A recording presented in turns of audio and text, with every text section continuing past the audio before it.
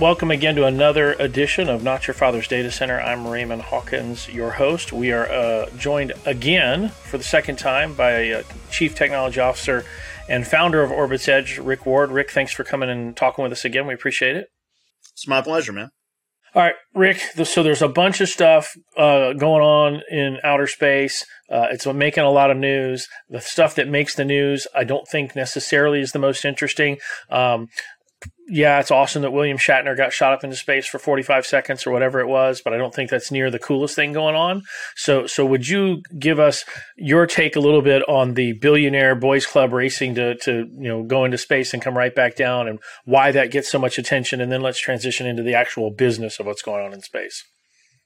I would say probably the reason that it's getting so much attention is, first of all, I really loved the Shatner experience. I've listened to, watched, and even spoken with a fair number of astronauts, and the way he described it when he was just fresh on the ground and there's still smoke coming off of the ship, wherever the ship ended up landing, that was fantastic. I remember one of the astronauts one time said they should have sent a poet, and the way Shatner was speaking immediately afterwards, they finally did.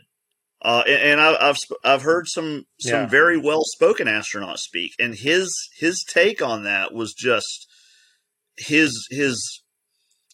the way he compared it to the realm of life and the realm of death, and the blackness and the void, and it really is like the light and dark dichotomy. You have light here, and then you have the cold darkness over there. That was a very powerful set of images he created. And I feel stuff like that really resonates with regular folks. And also it kind of bridges. It kind of says, William Shatner is the space guy we know from our youth. He's the guy who did all the movies, and he fought the Klingons, and he made peace with the Klingons ultimately. And he did all these things, and now he is intersecting with the real space program and going there in the flesh as a man, not as a character. And that really does bridge things. We're going to see, I guess Tom Cruise is going to go up there relatively soon-ish, sometime next year, I think. He's going to be working on a movie there, going to get some footage there. We'll see others who follow. It's going to be, the names are going to get smaller and smaller until they're like regular folks. That makes me think about Inspiration 4 that SpaceX also flew, where they actually had 4 relatively normal people. I mean, good grief. One of them was a slightly chubby older guy, and another one was a girl who had titanium in her body. Cancer survivor. Like, we're getting more and more to the place where I can see myself there. And that is a big deal. You don't have a spacefaring civilization when the only people who go up there are less numerous than Olympic gold medalists. Right. Yeah. My father spent years working for Boeing Aerospace, working on Space Station Freedom, and his job was to interact with the astronauts. He had a degree in engineering and a degree in psychology, and I guess here on Earth we call that, ergonomics, and in his world it was human factors engineering. How do we engineer the space station so that the astronauts like it? And he said the same thing, right? He said, these astronauts, there's so few people who've ever been to space that, he had a very small pool of people he could interview and try to understand what needed to be done there, because it's such a small group of people. And I think what you're alluding to, such a small group of people with some pretty elite qualifications. Absolutely. It's the best of the best that the most powerful nations in the world have been able to assemble. Yeah, and all of that is changing. Yeah, exactly right. Not a civilization. Yeah, we're not going to go live up. We're not going to send those guys to go mining or any things like that up there. You're right. No. It's going to be regular folks. Yeah, although with mining, it's going to be robots. Lots of robots. Gotcha. People will be in the general vicinity if you're relatively loose with your definition of general vicinity. Gotcha. All right, Rick. Well, so all of that. I mean, I guess so. I love the Shatner angle. I like your comment, right? Seeing him in my youth on the TV in the three seasons of Star Trek and what became of the movies. Yeah, seeing a character now actually be in space is pretty fascinating stuff. I guess what I was alluding to is Richard Branson, Jeff Bezos and those guys competing to get into space, Elon, versus the real business side of it. And if you'd help us get a little bit more of our arms around what's really going on. I mean, we're deploying satellites, we're sending up rockets on a regular basis. I think it's more frequent than most people recognize. And would you talk about a little bit about that, the business side of what we're doing, putting payloads in space? So one of the issues with space, any space business, any space thing you want to do, it's a series of chicken and egg problems. In order for me to make money off of this, the thing has to exist, and before it can exist, I need to have some money. So that's one of the big issues. There's relatively few ways to bootstrap yourself into space because the hardware that you need for space operations is not the same hardware you need for ground operations. It's even with better processes, it's still going to be more expensive and more complicated than aircraft parts, and aircraft parts are pretty darn expensive anyway. So you've got that. It takes a long time and it's expensive to build stuff that's going to go into space. And that makes it really hard to close a lot of the business cases because you need cash flow like every day. Kind of like you got to eat every day. So by having people who are independently wealthy, it gives them a long runway. It gives them the ability to say, I know this isn't going to make money for 5-10 years. But I'm going to do it anyway. Branson has multiple different things going on. He has his crewed stuff, but he's also launching rockets off of a 747. I think that's called Cosmic Girl, and they've actually had some successful launches in putting. I can't remember if it's real payloads or test payloads into orbit. So they've had some success there, and they actually have some plans towards iterating that to a more capable system. So that's pretty cool, and that's also a very expensive endeavor, and it's one where having a fleet of 747s is kind of convenient. So he basically took a ship that he already owned, did some stuff to it that was less expensive for him than me, and put rockets in space. So there's a pathway there that doesn't exist for somebody who doesn't have that backing and infrastructure inherent to themselves. Same goes for Bezos and Blue Origin. I mean, they can liquidate a small fraction of stock and fund that thing year over year over year. The downside to that is you can end up in a situation where you have advisors giving you bad advice, and because they just assume you're Mr. Moneybags and there's never a bottom to the bag. They just say, I can just ride this thing for the next 10, 15, 20 years. I don't ever actually have to produce results. I can just be out here as long as I'm doing something, make it look convincing. I'll keep getting funded. And there's a couple of companies that don't exactly work that way, but you can kind of make the uncharitable case that that's what they're doing. There's also, if you don't have a certain leanness to it, it doesn't drive you towards optimal efficiency. So if you have just barely enough money to get to where you need to get, then it makes you be more efficient. It makes you say, how much of this how much of this bureaucracy in my company is necessary, and how much can I get rid of? If you don't have that fear of dying, then you can just build up the wrong things. You can put your time and energy into things that aren't truly necessary. You can have processes that extend things out and make things take longer than they should. There's all sorts of fatal things that you can get into by not having a sense of urgency.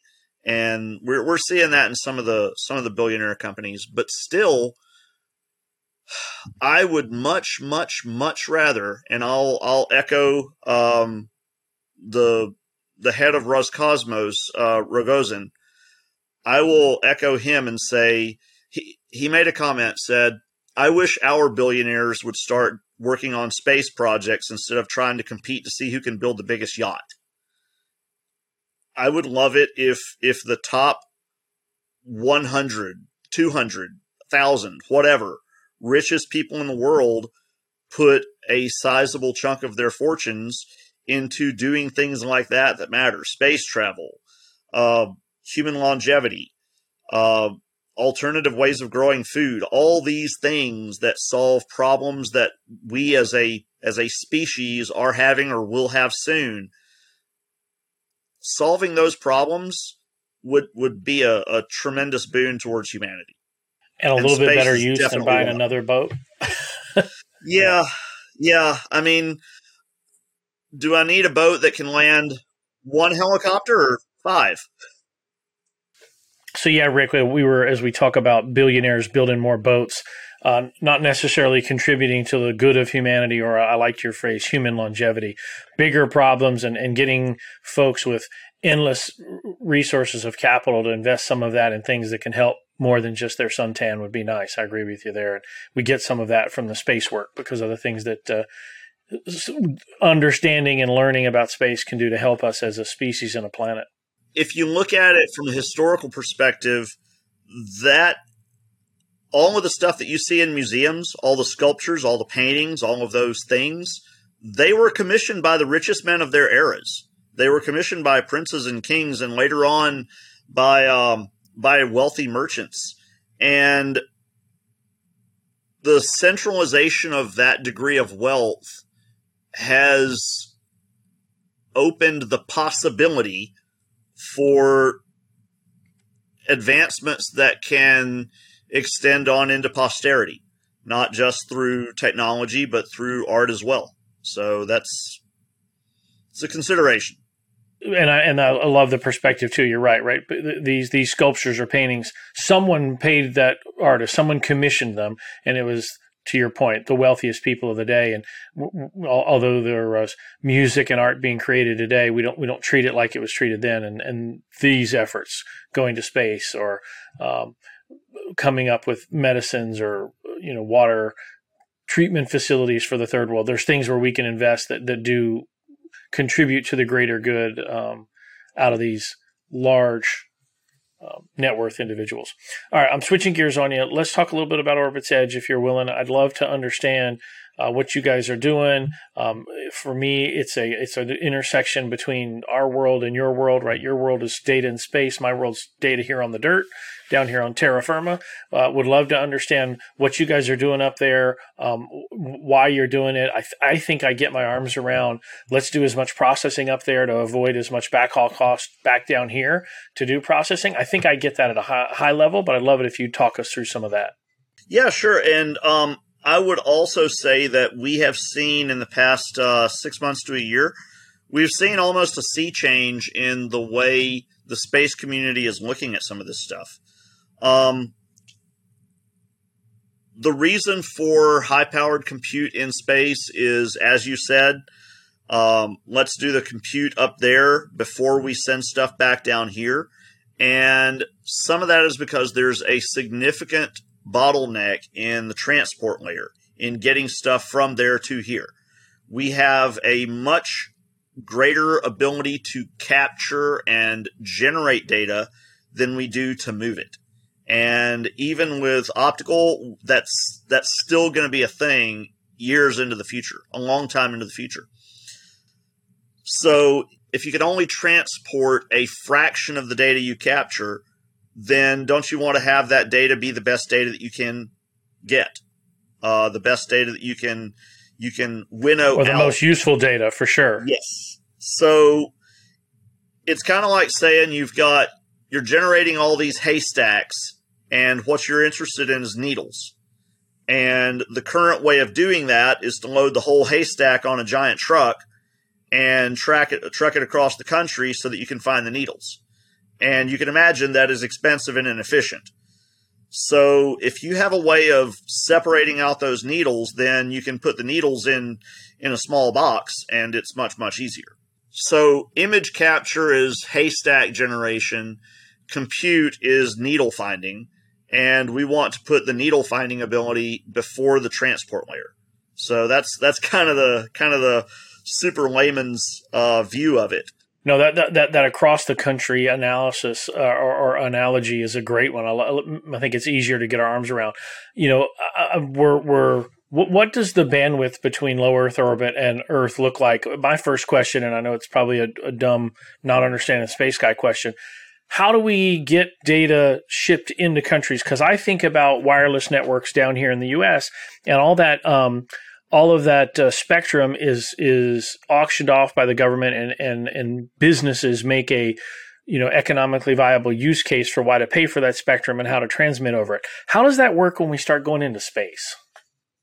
Some of that's exactly the same. So you have various different bands from like K, KA, KU, X, and a few others that are military domains. You have all these various bands. Each of the bands has different inherent characteristics to it, where some of them have more reliability but less throughput, and others have greater throughput, but they're more susceptible to the effects of weather and things like that.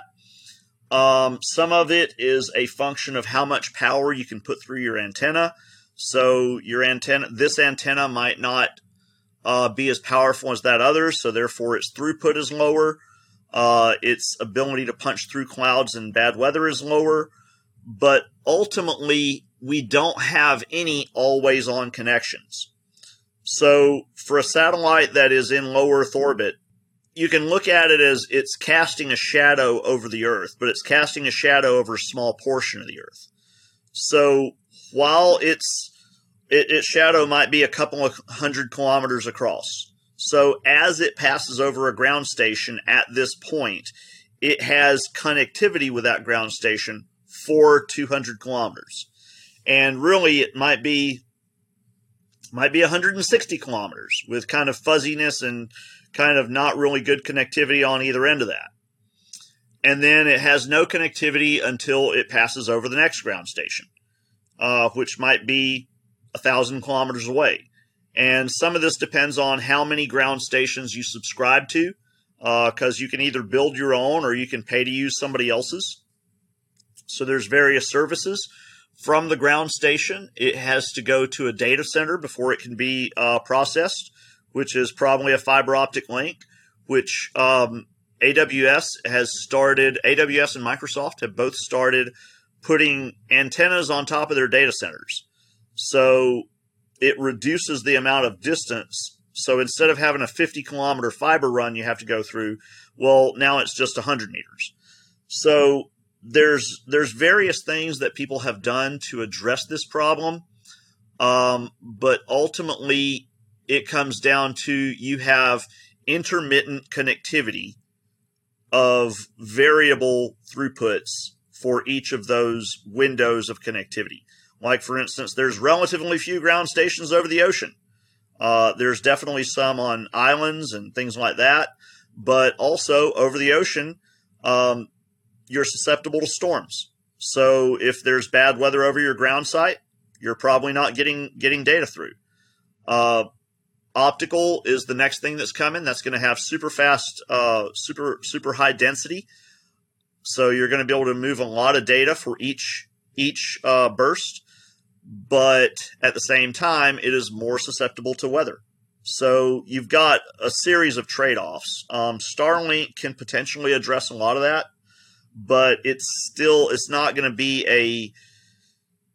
an an optimal solution. It'll be better than what we have right now, but it won't be like, oh, well, everything's fine and you have always on connectivity, just like I do with you standing in the same room with me right now. It's not going to get to that point, and that's where our value is. Gotcha. Rick, can I say back what I think you said? I want to make sure I understand it. So I've got my satellite. It's spinning around there in low Earth orbit. It's casting, I like your phrase, a shadow on the Earth, right? For lack of a better term, it gets coverage over that station in a certain window while it's passing around. And as soon as I get out of that window, I got to wait till I get the next one.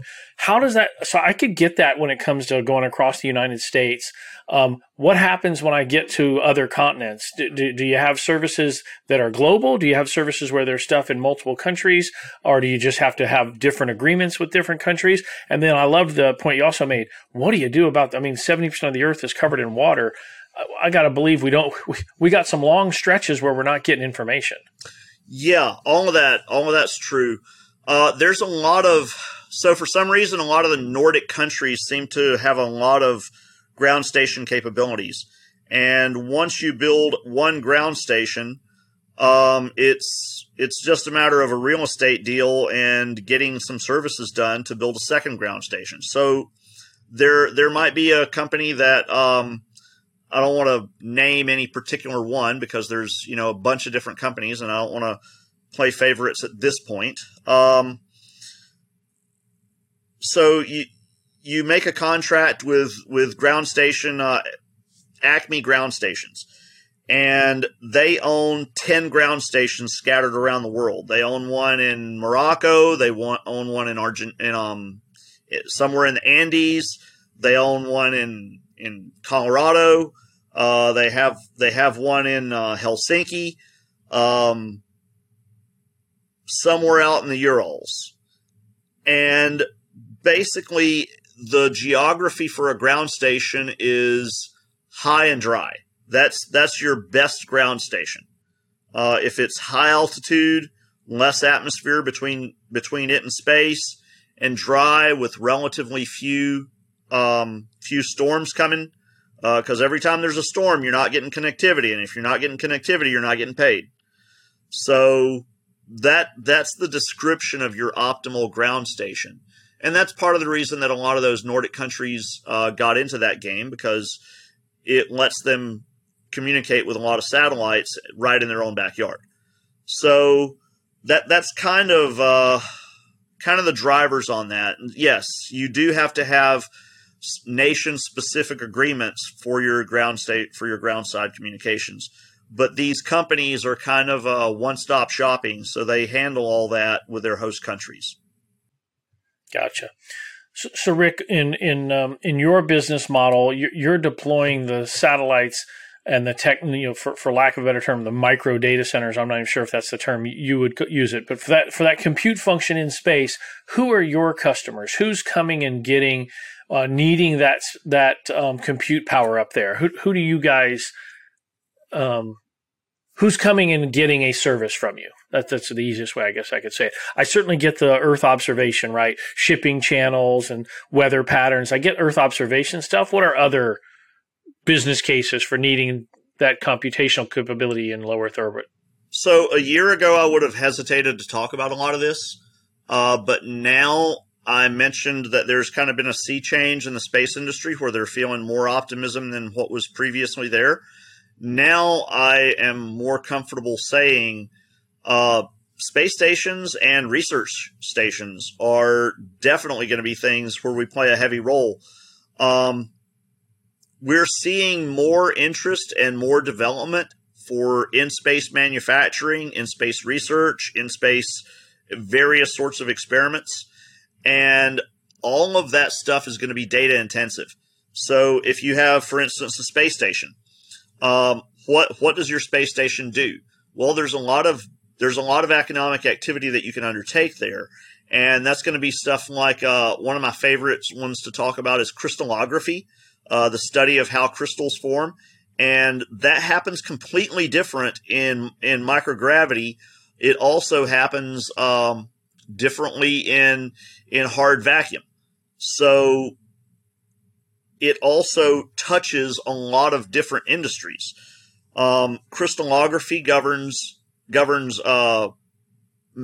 metallurgy, so how different metals behave and how they solidify in space from a molten state, what sort of crystal formations occur, even tempering. Even tempering can produce a different result for the same alloy, an alloy that already exists. You can get a different hardness of steel for tempering it in space rather than tempering it on the surface. So you have metallurgy, you have optics, where you can generate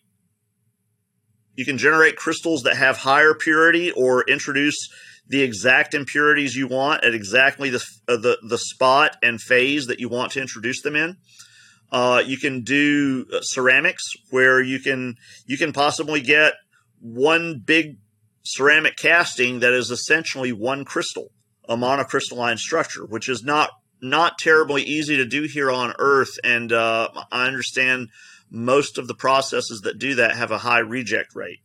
So there's a lot of different things that you can do in space. Rick, can I take those three? So metallurgy, crystals, and ceramics. Are those all for things that you would use in space? Because I can't see the economic viability of doing that creation in space and then shipping it back down to Earth.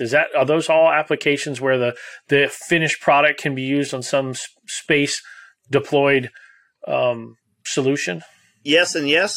Okay. So yeah, a lot of that's going to be made in space for use in space, but it's not as hard as we think to get stuff down. The trick is to get it down safely. Okay. So, and also by having something that is dense and robust, it can handle a little bit of stuff. Bumpy ride. You can get that down relatively safely. For instance, I would say that somewhere on the Australian outback or the American Southwest would be attractive places for bringing down large, dense payloads where you have some sort of an aerobraking system, followed by some sort of a parachute, and then it lands here on Earth on the surface at, say, 30 miles an hour. Or you could get it down to 3 to 5 miles an hour if you wanted to. It's just a matter of how expensive you want to be to get there. And also I would say that should Starship come online, then bringing it down on board a rocket might be very feasible. All right. Fascinating stuff. I just, as I think about manufacturing stuff up there, I guess it holds. Getting stuff out of orbit is hard. Getting stuff back in, not nearly as hard or nearly as expensive. Yeah, and I would go back to the historical analogy where there was a point where European nobility were the only people who had stuff from the colonies, from all the way across the Atlantic, or from China. And then as you normalize travel, now there isn't a single person on this planet who doesn't have 1,000 things they own that are originated, 5,000 miles or farther from their home. Right. Yeah, it's changed the way commerce happens here, has changed everyone's lives and continues to change it. And what I think here you're saying is, hey, let's think in that same context for what it's like in this early phase of going to space. Yeah. Yeah. That normalization. Yeah. The trivialization even. Yeah. All right, Rick, I'm going to get you down another path if you're willing. So explain to us what constellations are. I've heard that term and want to see if I can get to understand a collection of satellites. What's going on there?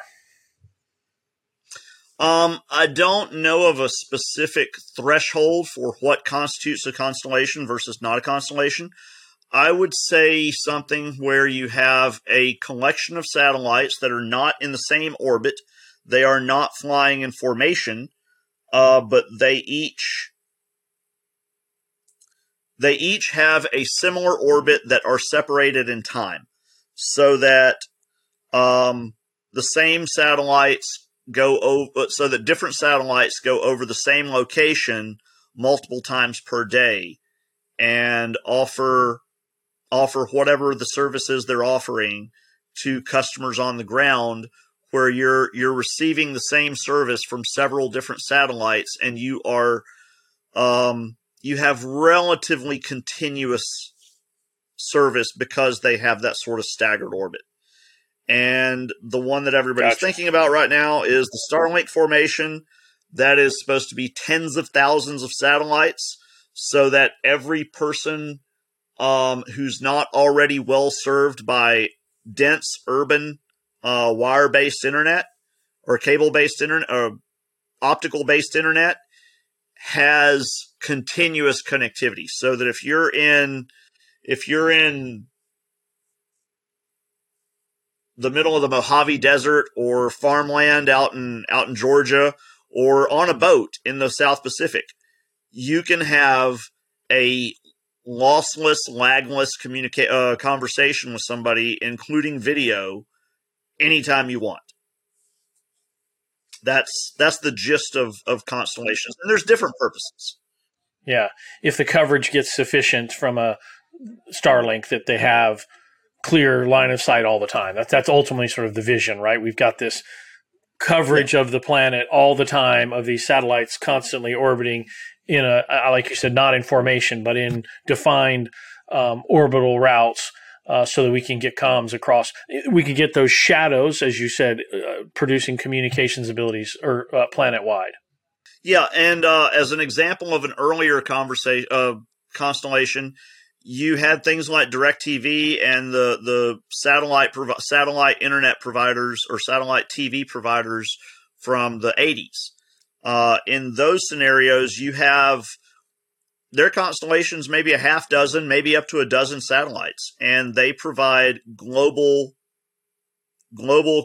continuous communications. It's one-way communications in many of those instances.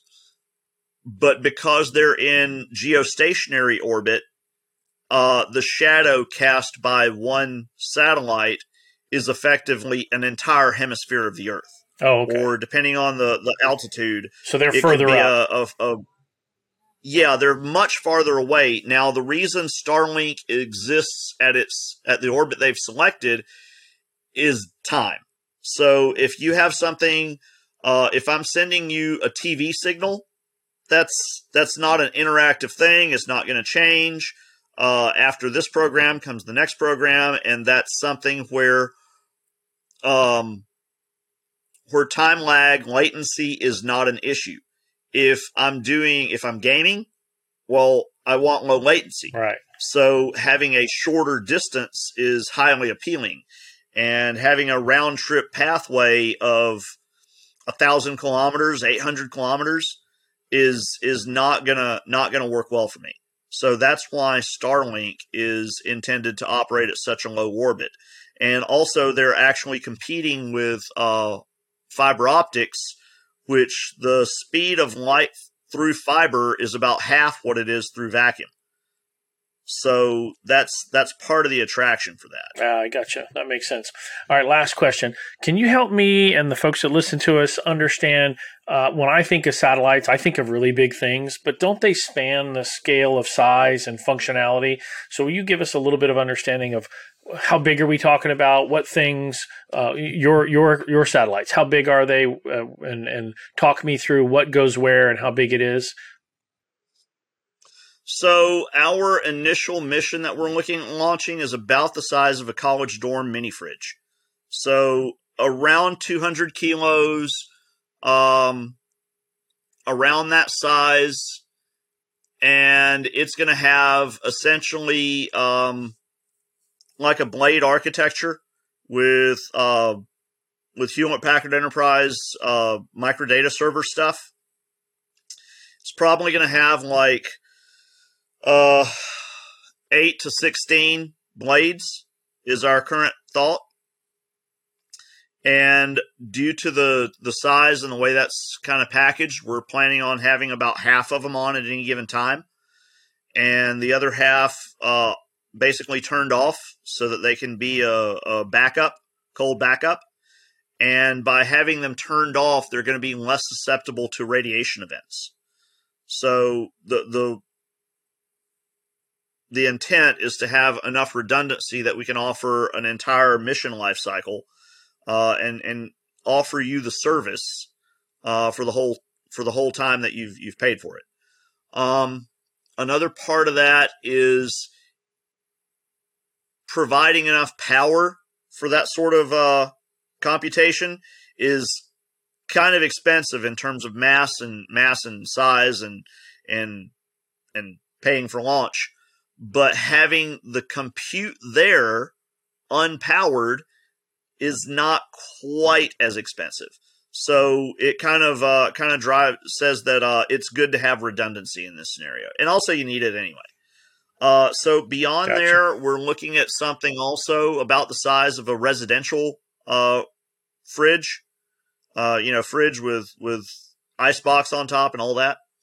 It probably won't give you ice cubes, but it'll be around about that size. And from there, we can go larger. We're also looking at a small one that's basically 2 blades, and that's going to be around about the size of a briefcase.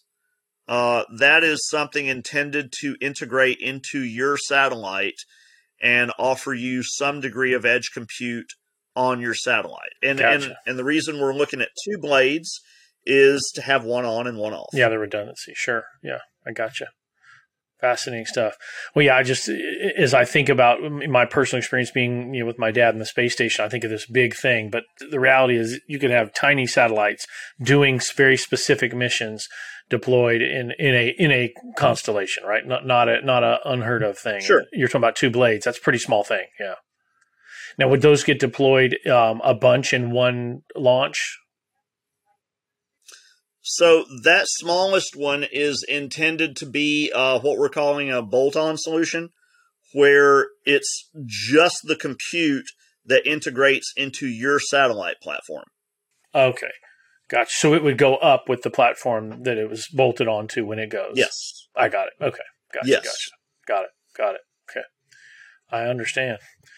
Well, Rick, man, I appreciate you jumping on with us and talking about what's going on in space and the data in space and helping us understand it even better. The latency thing was super helpful. I get it. Right. If I'm programming TV, I can stream it down whenever I want. I can start it 5 minutes early, and as long as it's coming one direction. It's that bi-directional latency conversations in gaming are great examples of why I need to be closer, so I can get the latency low enough that I can still have an experience that's usable. So good stuff. Sure thing. Yeah. And that's also the reason that we're looking at having a similar-ish orbit to what Starlink is going to have. Obviously, you can't have this 2 different things in the same orbit, but that's part of the reason driving the most popular orbit in the past 5 years has been LEO, and that is because everybody is concerned about reducing latency. So it's a matter of how low can you go and still have a reasonably stable orbit that's going to last for long enough to get your job done. Right. Not deteriorate. I gotcha. Yeah. Very cool stuff. All right, Rick. As always, I enjoyed talking to you. Likewise.